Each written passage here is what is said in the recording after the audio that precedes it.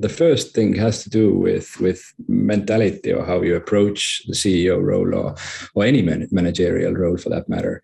I see managerial roles as being support staff for others, and this is sort of like a reversed hierarchy based on which I try to understand what my role is. And are you ready to hear business stories and learn effective ways to build relationships, generate sales, and level up your business from awesome CEOs, entrepreneurs, and founders without listening to a long interview? If so, you've come to the right place. Gresh values your time and is ready to share with you the valuable info you're in search of. This is the I Am CEO podcast. Hello. This is Gresh from the I Am CEO podcast. I have a very special guest on the show today. I have Laurie Kinkar of Mecente. Laurie, it's great to have you on the show. Yeah, great to be here. Thanks. Super excited to have you on. And before we jump into the interview, I want to read a little bit more about Laurie so you can hear about all the awesome things that he's doing. And Laurie is a salesman at heart and currently the CEO and founder of Mecente, a global messaging platform using millions of micro business transactions every day in Europe, Latin America, and Southeast Asia. Contrary to a typical tech startup, Laurie and his co-founders bootstrapped the company from day one and have taken it to close to 10 million euro annual revenue without ever raising any outside investments. Laurie, super excited to have you on the show, hear about all the awesome things you're doing and building. Are you ready to speak to the IMCO community? Yeah, absolutely. Let's do it.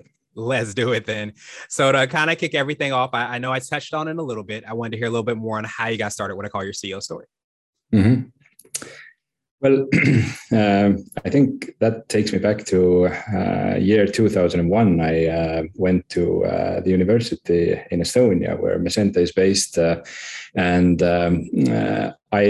During my first year, I met a guy who had just founded a company providing telecom services, mobile payments and this kind of stuff. And this was way before smartphones. So super innovative back at that time. And so he persuaded me to join them, and I became their first salesperson. I didn't really know the first thing about sales back then. We both studied public administration in the university, which means that we were destined to become public officials, basically government officials. But I read a couple of books and kind of got going. As it were, I did really well. And this was one of the factors that enabled the company to take off as well. I had no family back then, obviously, being a college student, and this kind of enabled me to work at a pretty fast pace. And back then, everybody at the company did. And especially, I remember being in Maastricht in the Netherlands as an exchange student at some point, which was pretty much supposed to be a 5-month-long party. And I ended up spending that, doing lectures and seminars during the daytime, and then sales work for that company in the evenings over Skype and email back then.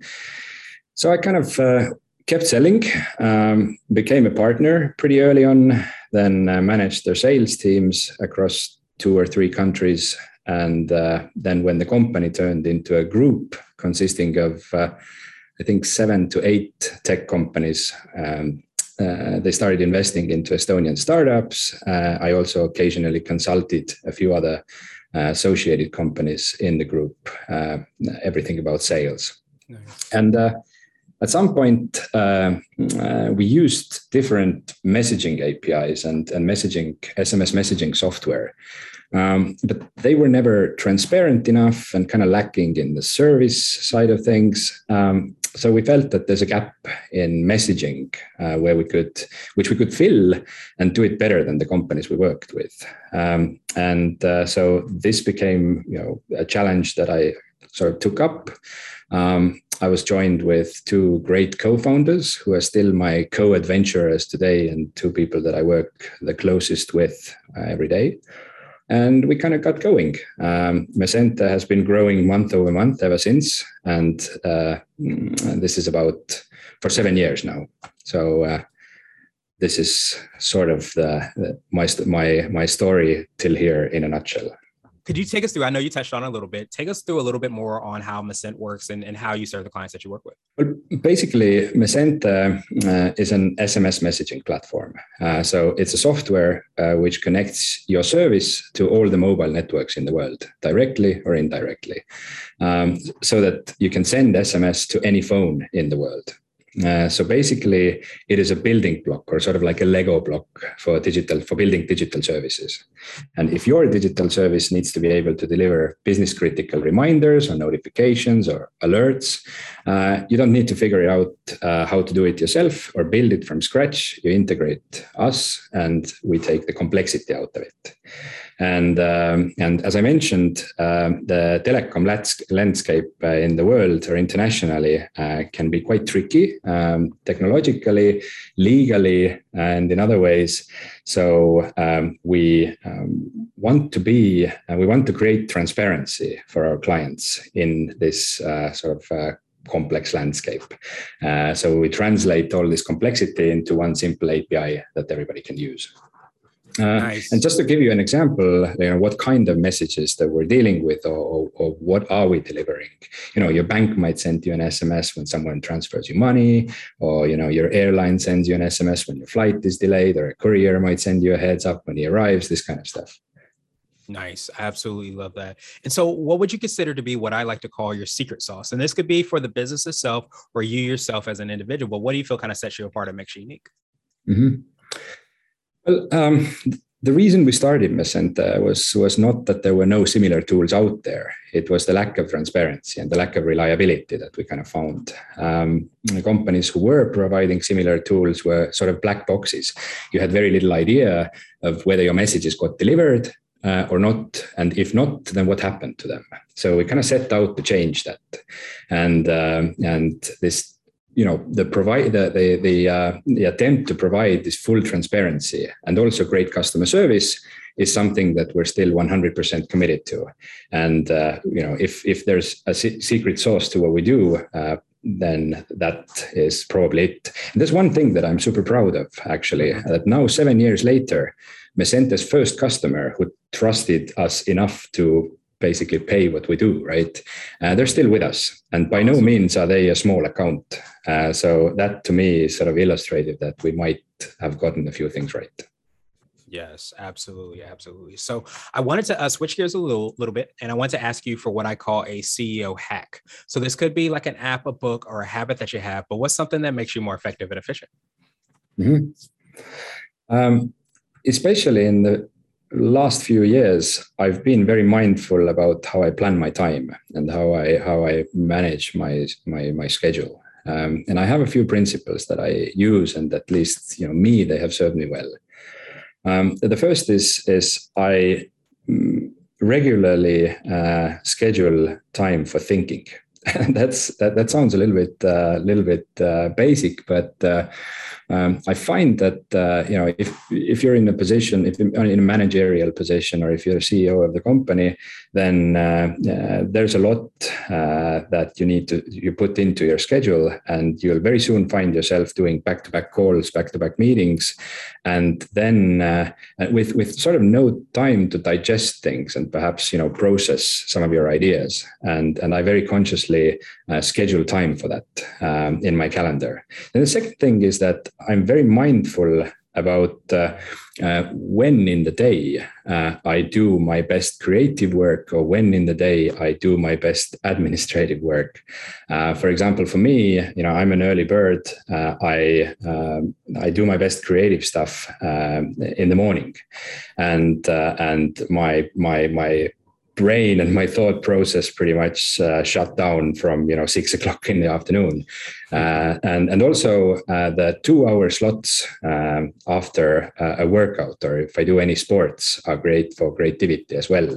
So I'm pretty mindful about which meetings or which calls I schedule where. And so I work on my inbox, perhaps in the afternoons, but if I have to make a decision, then I usually schedule this stuff to a morning slot, because there I feel that I see more combinations, perhaps, if you will. And then the third thing that I try to follow, and I frequently fail with this following this principle as well, is I try not to schedule anything more than 1 week ahead, and that is extremely tricky. But why I try to do that is that I find that you get a lot of things which need your attention. And you'd want to give this attention to all the things that are happening in your company. So you're kind of tempted to book things 2, 3, 4 weeks in advance sometimes because you run out of slots in your calendar. And when that time arrives, a few weeks later, those things might not be super relevant anymore, or they might not be of the highest priority, but they will change your focus for that day. And I believe that, the ideal scenario for me is if I get to start each of my week with a more or less empty calendar to be able to say that, okay, here's what looks important right now, and this is what I'm going to do. Awesome. So I wanted to ask you now for what I call a CEO nugget. So this could be more of a word of wisdom or piece of advice. It might be something you would tell a client, or if you hopped into a time machine, you might tell your younger business self. The first thing has to do with mentality, or how you approach the CEO role, or any managerial role for that matter. I see managerial roles as being support staff for others, and this is sort of like a reversed hierarchy based on which I try to understand what my role is. And there are salespeople out there doing calls, meeting customers, bringing in business. There are customer support people in your company that are talking to clients. There's the tech team who's building the software that Mesente relies on. And I think that on a day-to-day basis, the CEO's job, or any manager's role, is really to eliminate obstacles from the paths of these people and let them do their best work. So if I had to pick one main thing, perhaps that would be it. And a second thing, which is really super simple, so I'm not even sure whether that's worth mentioning, but we had a discussion the other day with one of my colleagues, and the super simple tip is to say thank you a lot. Why I'm even bringing this up is that I think it's overlooked as a management tool, and what I mean by saying thank you is not saying thanks sort of like superficially, like we all do 100 times a day, but it's expressing gratitude to really tell something that, hey, what you did right now was super important to the company, and we all really appreciate what you did. Thank you. And I think that this is sometimes overlooked, especially when the schedules are hectic, and especially when there's a lot on your plate. And you mentioned the time machine. If I really had the chance to visit my younger self, perhaps I might tell him that don't worry about the imposter syndrome. It's not going to go away. It's an ever-present feeling. And now I wanted to ask you my absolute favorite question, which is the definition of what it means to be a CEO. And we're hoping to have different quote unquote CEOs on the show. So Laurie, what does being a CEO mean to you? I've heard a great quote by someone which went something like this, that the job of a CEO is to make sure there's money in the bank and the right people doing the right jobs. And this kind of sounds pretty true. But these days, when I have thought about the role of a CEO, then what I would perhaps add or add to it is that the CEO needs to bring clarity and bring faith. So what I mean by this is that what I mean by clarity is that life is full of complexities and business is full of complexities. And bringing clarity for me means being able to distill what's actually important right now and what's just noise, and making sure that the company moves where it needs to move. And by saying this, I have to admit that I'm not a big fan of long-term visions. For me, anything beyond 6 months looking into the future becomes just guesswork, really. But you just have to have this reality check. What are we doing here right now? Basically, this is what clarity means for me. And about bringing faith, for me, faith in this context means simply showing or demonstrating that the thing that we're doing here, firstly, makes sense, and secondly, it's possible to achieve what we're aiming for. So bring clarity and bring faith. Lori, truly appreciate that definition, and I appreciate your time even more. What I wanted to do is just pass you the mic, so to speak, just to see if there's anything additional that you can let our readers and listeners know, and of course, how best they can get a hold of you, find out about all the awesome things you and your team are working on. Well, Mesente is growing. We're hoping that our footprint in the messaging industry is getting bigger and bigger, and that more and more companies would trust our building block to build awesome digital services themselves using it. And obviously, technology allows us to do so much more than we're doing right now, software-wise. During the next year, we are adding a lot of machine learning based features to our platform to have the platform make decisions, the more simple decisions that currently are made by people. And so I'm super excited for what's ahead for Mesente. Myself, you can always find me on LinkedIn. I quit Twitter a while ago, so I'm not really super active in social media channels, but LinkedIn and email. And my email can be found at Mesente's homepage, mesente.com. So feel free to ping me and have a chat.